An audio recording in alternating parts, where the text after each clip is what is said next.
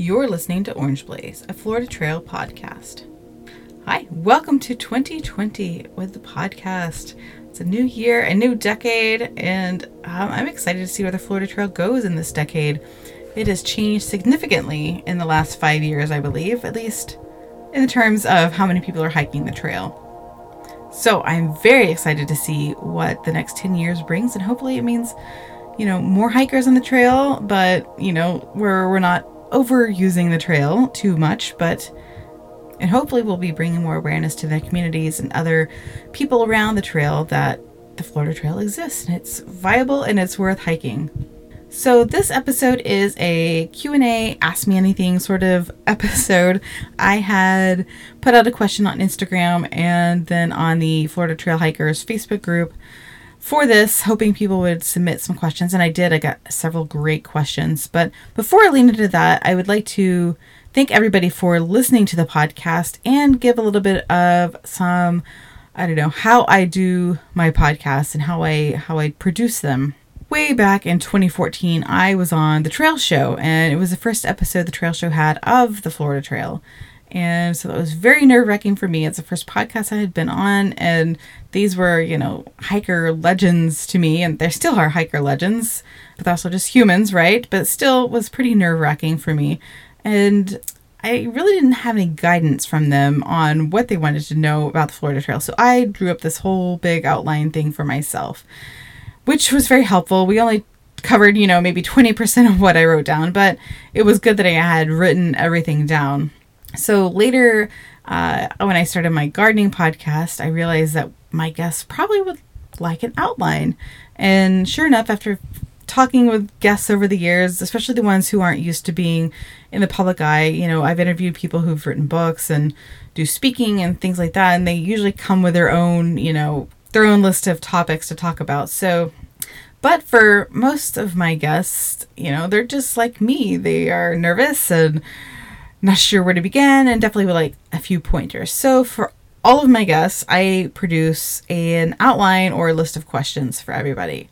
So with that means that during the podcast year, I'm thinking about who I want to talk to, and who I think might be a good fit for the podcast. And also, I am also thinking about who is going to be engaging for me and holding my interest. And there's definitely people that I would like to talk to, but they're kind of intimidating. I'll put it out there. I was very intimidated to talk to Jim Kern, the founder of the Florida Trail, but I knew I had to do that. And it was great.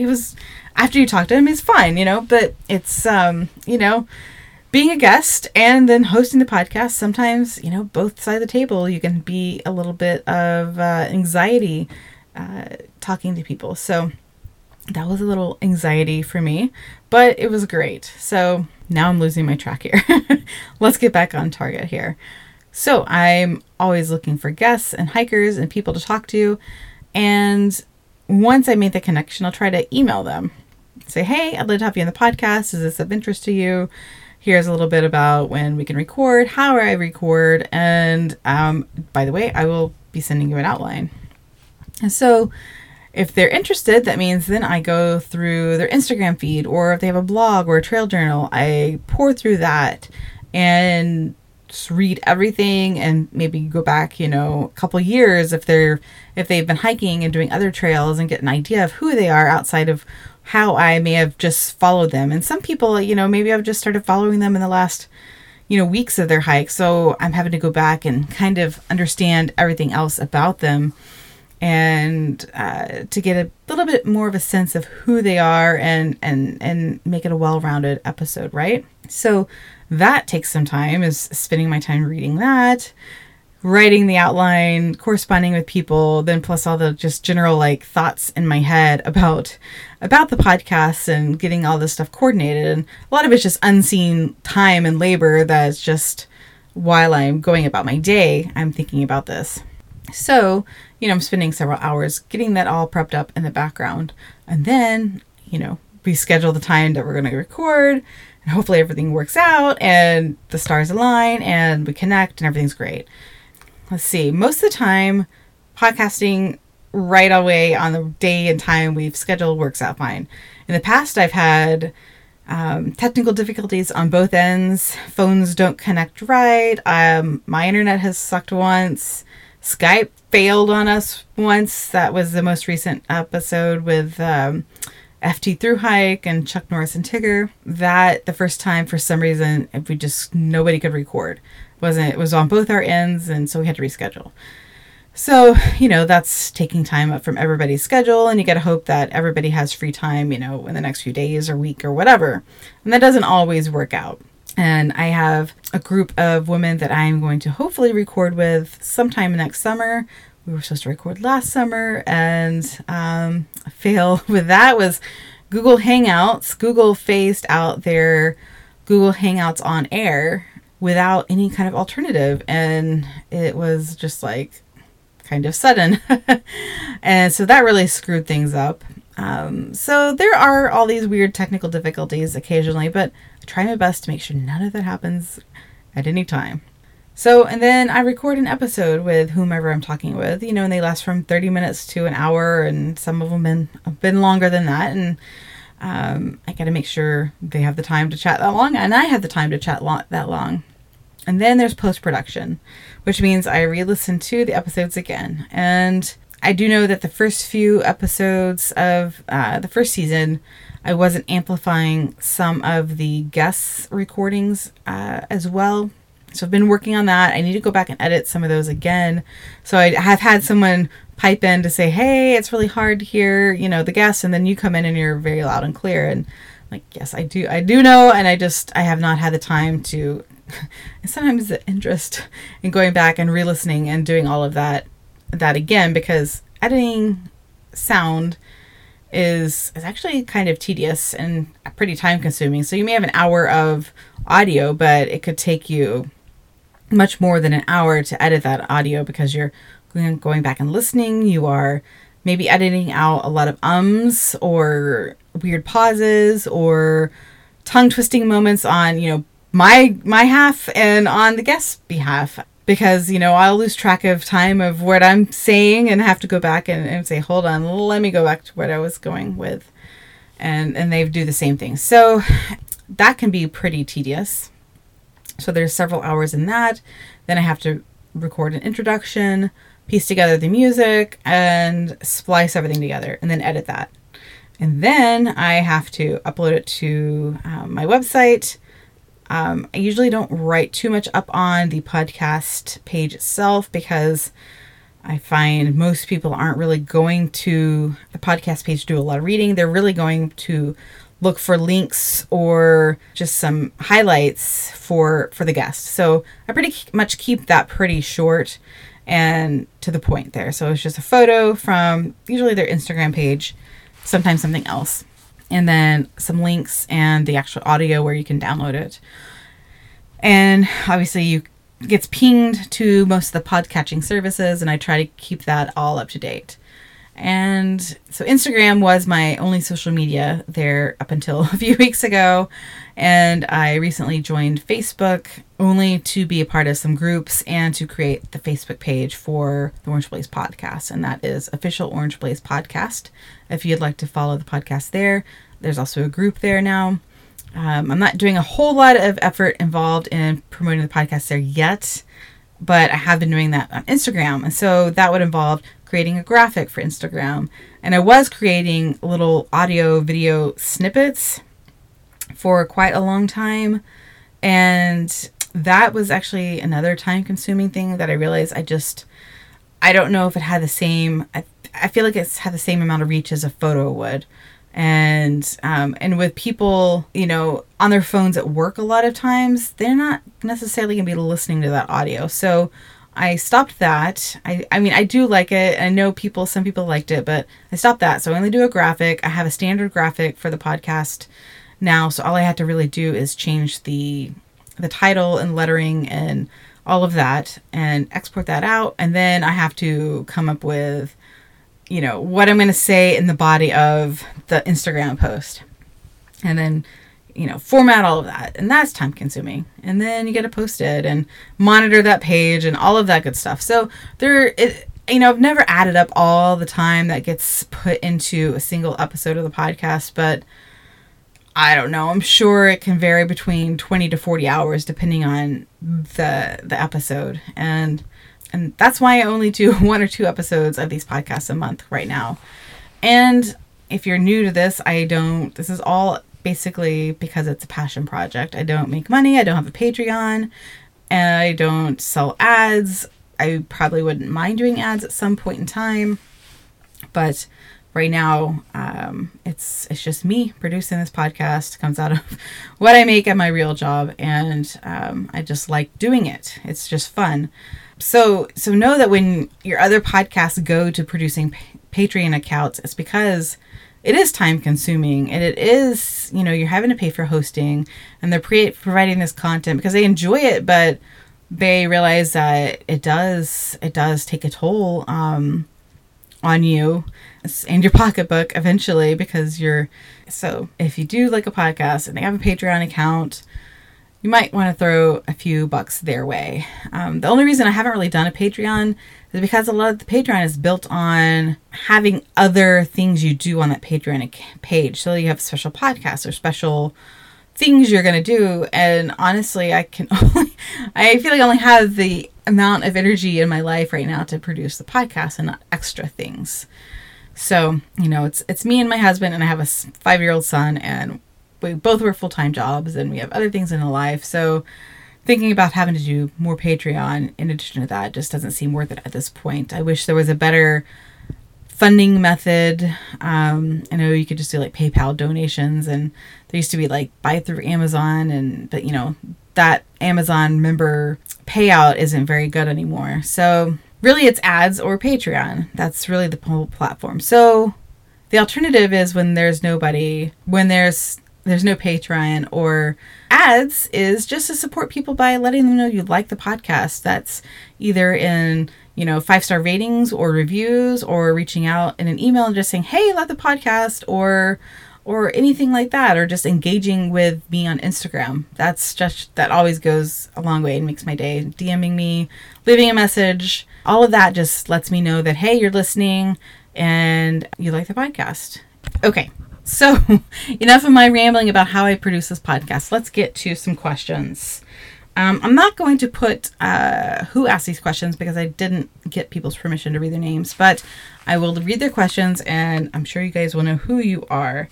Someone asked about a tutorial for stealth camping because they had maybe done a little bit of stealth camping, but not quite a bit, and wanted to hear from, professionals. And I wouldn't call myself a professional in any means. I've only hiked 2 long distance trails, and it's been a long time now. It's been many years, but obviously the Florida Trail, there are plenty of opportunities for stealth camping because there's not really a ton of designated campsites. I will preface this by saying, follow the law. If you're on private land, somebody wants you to leave, you leave. If a cop asks you to leave. I'm not going to tell you what I'm saying. What I say here does not mean it's not the truth and the only truth and anything like that.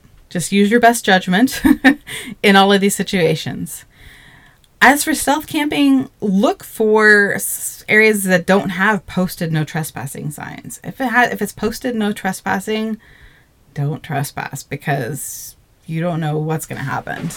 But, say you find an easement, a right-of-way easement for a power line or pipeline or something like that maybe has a nice little alcove of trees that you can hide behind. You could probably pop in there. We stealthed behind a railroad easement during a road walk in somewhere between Crestview and Uglin, on that road walk up there. It was going to be raining that day, and definitely there was some private property right next to us, but we were still kind of in that railroad easement area. And obviously if somebody had come by and asked us to leave, we would have totally have left. But we were just between, fence line and the railroads, and there was a bunch of trees right there. So we were hiding out. It was raining. It was cloudy. It was the middle of the week, so it was not like it was a weekend and people might be hunting on that property and would have seen us. So that's something else to keep in mind, is the time of day and time of year. Who might be using that property as well. Honestly, I don't have any great hints or tips or places to camp like that is just kind of keeping an eye out and feeling what the best, how you're feeling that at that time of day. And if you feel comfortable enough, if you're just like beat and it's 5 o'clock and the sun's starting to set and you really just need to get in a tent, do that. Also, you can always just eat your dinner at 5 o'clock, walk until it's dusk, and find a place to pitch and get in there when it's dark. Be very quiet. Don't use your headlamp a lot. Try to stay quiet and get in bed. And then set your alarm to get up before, it starts getting too light and get out of there. That would be one. And that's what we did in a planted pine area in North Florida as well. That was between Econfina and Ebro in that area. There's some pine plantations that did not have no trespassing signs. They were not fenced. I'm sure they were just owned by, some timber company. And there was super thick pine. We made sure nobody was looking at us, and then we ducked off into the trees and pretty far back. And I think we took some time before we set up the tent. We had dinner, and then as soon as it got dusk, we set up our tent, which was kind of orange. And so it made me think, hopefully nobody's can see us. And you just hope and just be quiet and hope that, nobody's. It's nerve-wracking, I'll tell you that. It is definitely nerve-wracking. There was one area that on our way to, oh gosh, I can't think of the name at the moment. It was past Ebro. Before you get to Eglin, there was a road walk, and it was, again, a section that didn't have no trespassing, but then we saw a guy drive by on his ATV on the adjacent property, and we're like, I hope you don't see us. I hope you don't see us. And luckily not, but that was a property we got out very early in the morning because it seemed like there was high activity. I really wish I could give you anybody pointers on that, but it's just more of a use your own judgment. Ask permission if you have a chance, like if you're at a church or something, hey, knock on their door, get permission, or even if you're at somebody's house, and you're really out of options, the best thing is if you have a chance is to ask permission, obviously. So I don't know if that answers your question. That's kind of rambling, but I do wish we had more.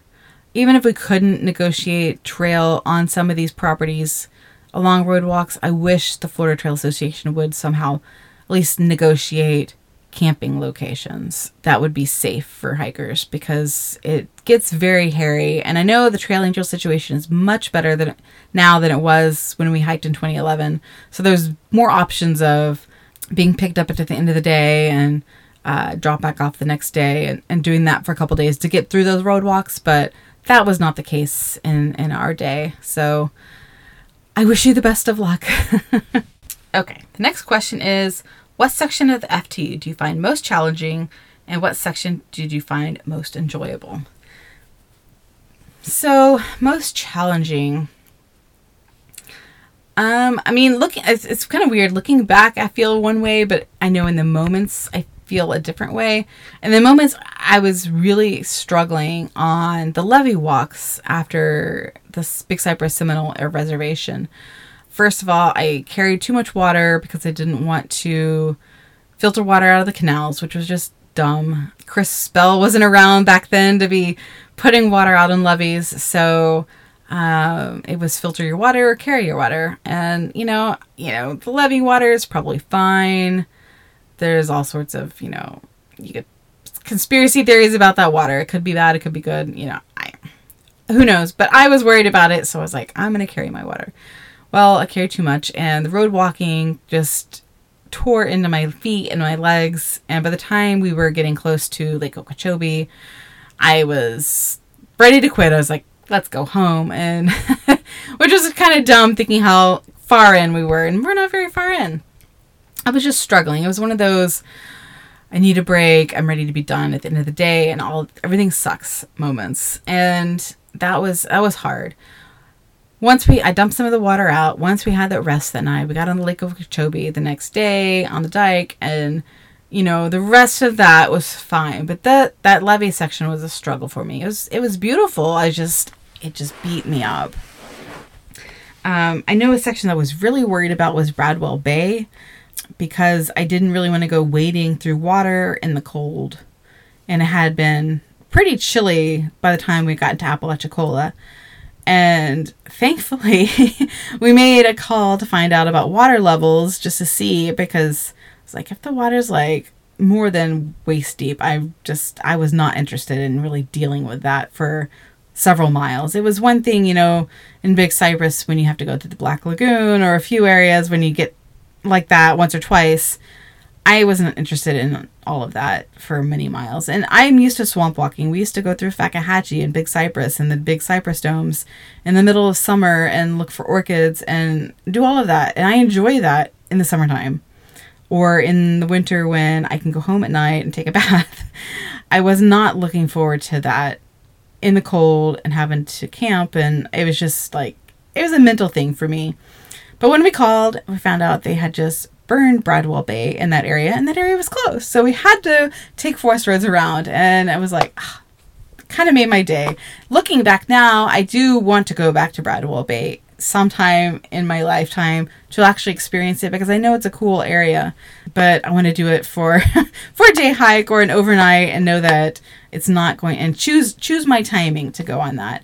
I think that's that was something that was very worried about, was Bradwell Bay.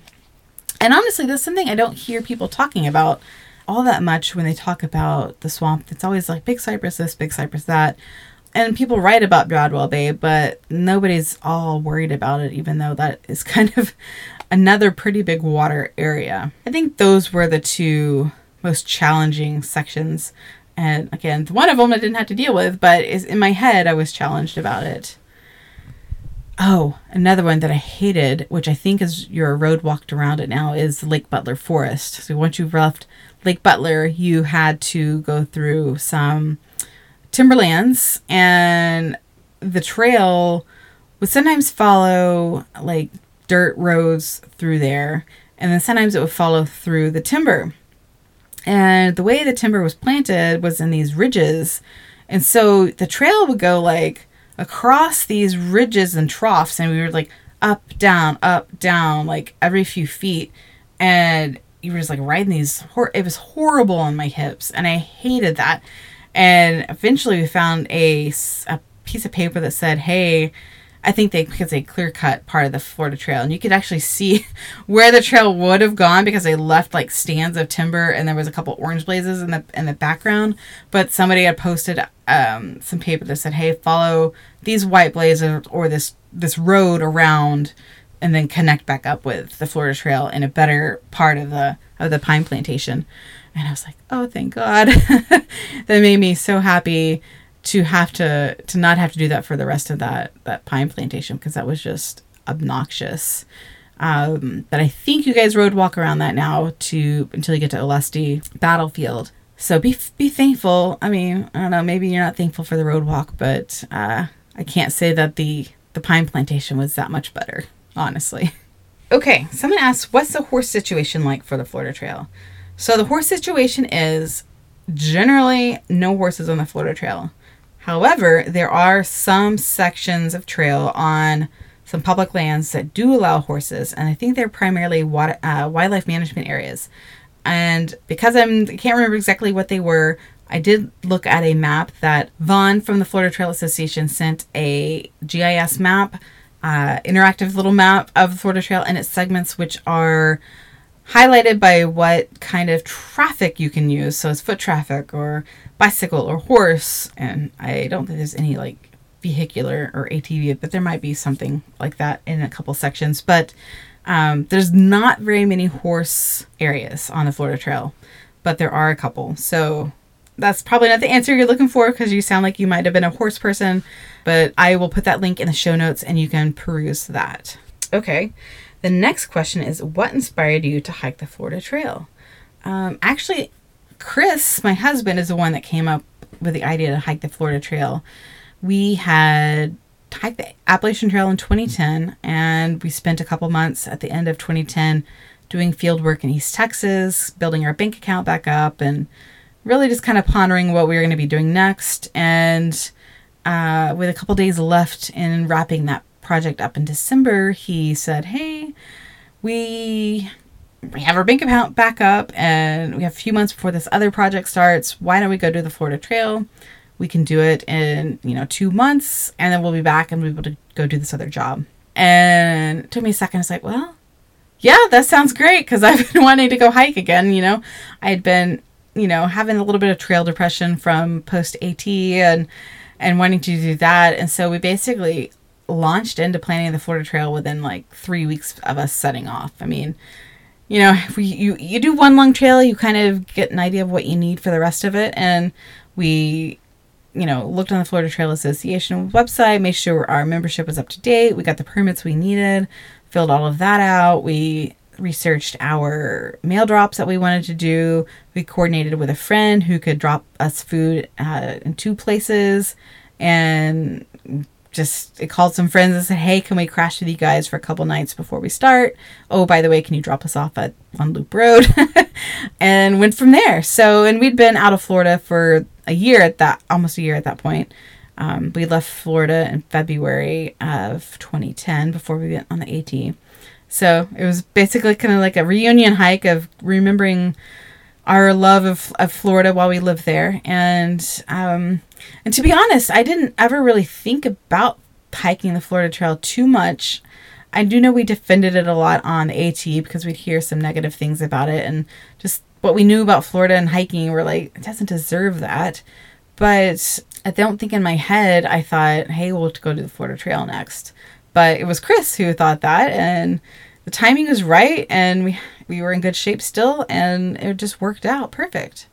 And I remember reading trail journals in the mid-2000s of the Florida Trail, and there weren't too many of them, and that's kind of how I thought it was going to be for us. And there wasn't that many people that hiked it that year. But we lucked out. We had a friend from the AT that was going to be hiking the trail, and we ended up meeting up with him about halfway through and hiked around him quite a bit. And I don't know, it worked out great. And who knew that I was going to fall for the Florida Trail so hard and love it so much? And here I am with a podcast later. Okay, the next one is, how are you introducing your little one to natural lands? So like I said, I have a 5-year-old. We had him in 2014. And with a few months after he was born, we were out hiking. I had a Ergo baby carrier. So he was strapped either when he was little or strapped to my front. And then later, when he got bigger, I strapped him to my back. I think one of his first hikes was at this place called Hamilton Pool in Austin. And we just, started taking him on hikes, either with our stroller or on that carrier as much as we could, and being outside with him. And really, getting into car camping was probably the bigger thing for us. I know a lot of backpackers are like, car camping. And it is, you have so much more stuff. You could car camp on less, but we don't. We're somewhere between, a backpacker and then, somebody that has like a pop-up trailer, I would say. We do have a nice inflatable air mattress. We don't live on backpacker style at all when we car camp. And I definitely recommend doing car camping if you really want to get to know a particular park pretty well, because you can camp there and then go out and hike all day, come back and really kind of get to know that area and enjoy an evening and enjoy hiking a little bit differently. So I think that was probably one of the best ways that we introduced him to being in the natural world, is just by car camping. And we would make our reservations several months ahead of time, because a lot of the popular parks here in Texas fill up pretty fast. So, camp, 3 or 4 times in the fall. It's hit or miss in the winter here in Texas. We have some nice times, and then we get these cold, rainy seasons. And so a lot of times we would have to cancel. And then a few times in the spring, and then summer we'd never camp because it's just too horribly hot. We'll do a lot of hiking or going to the beach or things like that in the summer, but I feel like Texas and Florida are even just a little bit different. Like, I don't know. It was easier to get out in Florida in the summertime than it is in Texas, and it's just kind of oppressively hot, which I know Florida gets, but it's just different. So that's really the best thing to do, is just go camping, take them when they're young, get them immersed in it. There's going to be cranky periods of time. There's going to be times I don't want to be out there. You're going to go a lot slower than you want to go, but be there for them, hike at their own pace, and make it enjoyable, because if they're not enjoying it, you're not going to enjoy it, and they're not going to want to be back out there. We did take him on his first backpacking trip when he was 2.5, I think. Carried him in a Osprey Poco Premium, I think is it. It's got a hard frame on the outside.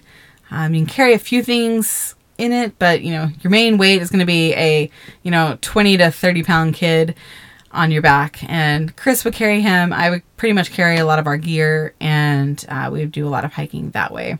I've only done a couple backpacking trips with him, but he's always been, now that he can walk, many miles, his most mileage is 6, but now that he can walk several miles, he does really well. Next question is, are parts of the Florida Trail down south always underwater? Definitely not. As you guys are seeing this year, or at least earlier in the season in December, there was not so much water in Big Cypress that people were having trouble finding water to drink, and people were getting dehydrated. And that was actually kind of almost the case the first time we hiked Big Cypress. We walked through, I think it was in March. So, Florida's wet and dry seasons, the later you go into spring, it gets more dry. And so even up to May, it can be really dry out there. A lot of even the water conservation area lands will close to airboat traffic because there won't be any water. And this is all partly due to the natural cycles. So a lot of it is due to how the South Florida Water Management District manages water coming from Lake Okeechobee and the northern water conservation areas, and how they're going to move that water south. And there's a lot of battles about that. And so it's a combination of all of those different things. So yeah, the later in the season that you hike on the Florida Trail, you definitely going to run into less water in the Big Cypress area. Of course, that can change definitely seasonally. If there's been a kind of a droughty summer or fall, you could have less water. And then if it's been rainy, you get a late season hurricane, there could be a lot of water. And it really just depends. Sometimes it's nice to have that water because you can you can move through the water pretty well. You're just going to get wet, and you're going to have to deal with wet feet. I think sometimes when you're dealing with less water and it's more muddy, it's definitely a lot more difficult to be moving in mud versus just, cruising in the water, but also, dealing with that unconsolidated surface. It's kind of iffy in both ways. I don't know. I prefer a good mix of both. But, you're going to find these wet areas all throughout Florida. Just because Big Cypress is the main wet area, doesn't mean you're not going to have other sections where there's wet areas. There's plenty of wetlands. Florida's a wetland. There's lots of water here. You're going to be getting your boots wet in many other areas of the state, especially when you get up to the Tai swamps and the Tai sloughs up in Apalachicola and the Panhandle. There's plenty of water up there. I just mentioned Bradwell Bay earlier. Water. So, just make your peace with it. It's going to be there. And then kind of another backtrack, because I didn't get to say what my favorite, most enjoyable section was earlier. The next question was about my favorite section of the Florida Trail and why. So those two kind of go together. I don't, every time I ask people what their favorite section are, they give me 5 different things. And a lot of times it's people saying the same things over and over again. And I'm no different than anybody else. I love Big Cypress, but I also love Big Cypress for reasons that aren't for the Florida Trail.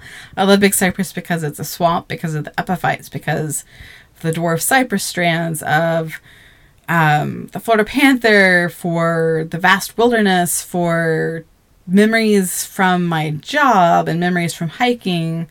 I love Big Cypress for a lot of different reasons. It's definitely high up there on one of my favorite sections of trail. I loved the Suwannee River section because it was so quiet for us. There was nobody on the river really. There were days we hiked in fog and mist, and so the coming around the bends in the river, some areas were obscured, or we had areas of the river that we couldn't quite see as well. And gosh, it was just such a, kind of mystical situation on the Suwannee River. I really enjoyed that section a lot. And one of my favorite sections was the Econfina Creek section, which was destroyed by Hurricane Matthew. And it makes me so sad to think about what was lost on that section, because that was just one of those treats. Like, I didn't know what we were going to be coming up and hiking on during that day. And it was just, that hike was very enjoyable. And it was just amazing. And I think one of the first areas we kind of got to see how Florida was changing in its terrain and resembling a little bit of like southern Alabama and southern Georgia. And it kind of made me think a little bit about the AT in some aspect. And Eglin actually did that even more for me. There was a section on the west side that had these bluffs and little ravines, and you look down and you're like, are we sure we're not in the foothills of the Appalachians? And it just made me just wanted to keep going. Honestly, when I finished the Florida Trail, I could have taken a week off and gone straight back to the AT. That's how good I felt after we had finished the FT. I didn't feel as beaten down as I did after the AT. The AT, I was like, I'm done. My knees hurt. I need to rest. But the FT, I could have just taken a week off, get some more calories in me, slept a little bit. I'd been ready to go. So I kind of feel sad that I didn't get to go and do that afterwards. Other sections that I really like. We loved, and the trail is not on this route anymore. And it really saddens me that it's not. I wish it had been an alternate route, this choose your own adventure. The Hickory Hammock, the west side of Kissimmee River. Now the trail goes up through Mickle Bluff to the Kissimmee Prairie Preserve State Park, which Kissimmee Prairie Preserve, raise your hands, because that's like an awesome place. But Hickory Hammock and up through the bombing range on the west side of the Kissimmee River is also pretty spectacular. And we have hiked that section several times just for fun. And there's a lot of orange and citrus on that section. And that was probably one of the highlights, is just being able to get citrus and oranges and grapefruit and things like that. And but there were just these beautiful oak hammocks in there and saw palmetto thickets. And I'm really, really sad that the trail does not go through there. I know logistically it makes sense because you're avoiding the bombing range and you're avoiding a road walk to get down to it. But I wish there had been a way to make that section still work. So if you're in Florida and you want to go hike that area, and there's a boardwalk that goes over a slough that I don't think it's maintained anymore. So you may not be able to get across that one wetland unless you wanted to swim. But I loved that section. It was probably a highlight for me going on that section of trail. Well, I think this episode is probably long enough of me rambling. I hope those questions and answers were fun. Hope the little bit of insight from the podcast background gave you a little bit more information about how I do the podcast. I don't know if it really answered any questions or if you were interested in it at all, but I wanted to put that out there a little bit for you. I will also be at Billy Goat Day here in a few weeks, and I can't wait to meet some of you guys. Please come up and talk to me. I would love to record current hikers, past hikers, just sit down and chit chat. I don't know how I'm going to put together these episodes, but I do want to get people recorded and on tape. I'm bringing a portable recorder, which I'm actually recording this episode on to test it out. And I would love to sit down and chat. I also have podcast stickers now. So if you see me come, I have about 200 of them, 100 of two different types. I will be handing some of those out as well. And if you want some and are not going to be attending Billy Goat Day, just drop me an email and I can mail you some. Let me wait till after Billy Goat Day and see how many I have left. I may have to reorder them before I mail any out, but I will have those available for you guys. Thank you guys so much. I hope you have a wonderful hiking year. If you're on the Florida Trail this year, happy trails. I hope it's awesome. I hope it lives up to the expectations. I hope it goes beyond whatever expectations you may have, and have a safe hike. All right. That's it for the podcast. Thank you guys for listening.